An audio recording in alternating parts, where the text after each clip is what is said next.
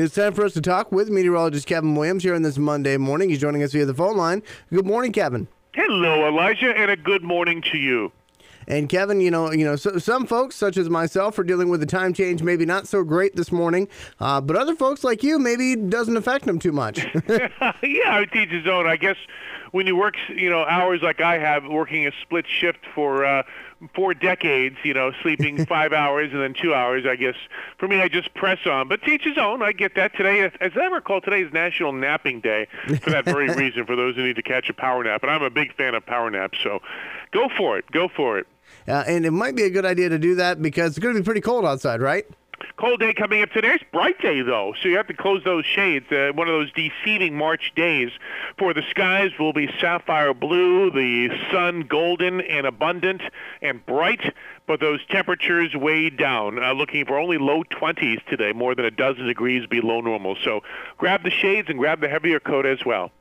Now, Kevin, as far as temperatures this week are concerned, what should folks expect? Well, our temperatures will be heading up as a disturbance arrives in the northeast but passes to our south. It'll dislodge the cold air. So we're talking, hoping for just past 20 today, flirting with 40 tomorrow, and perhaps approaching 50 on Wednesday. Now, if I'm not mistaken, Kevin, you and I were talking about the potential for maybe some snow this week. Right. When would be the best chance to get that?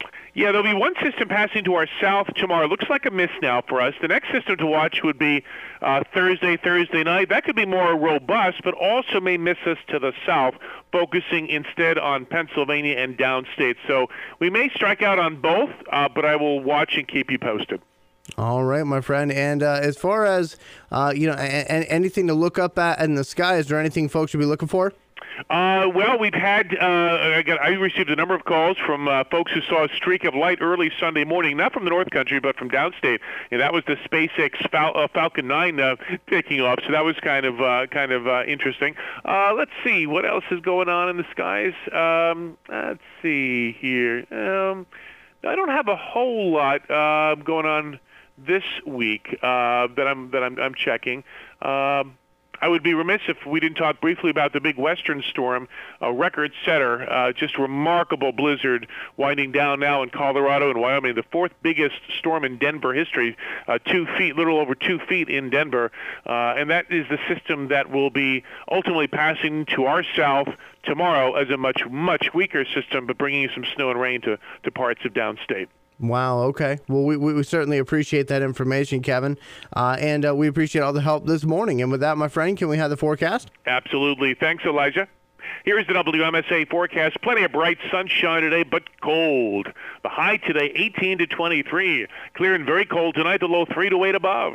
Tomorrow and Wednesday will feature intervals of clouds and sun. It will not be as cold. High tomorrow, 36 to 40. The high Wednesday, 46 to 50. I'm Kevin Williams from the WMSA Weather Center.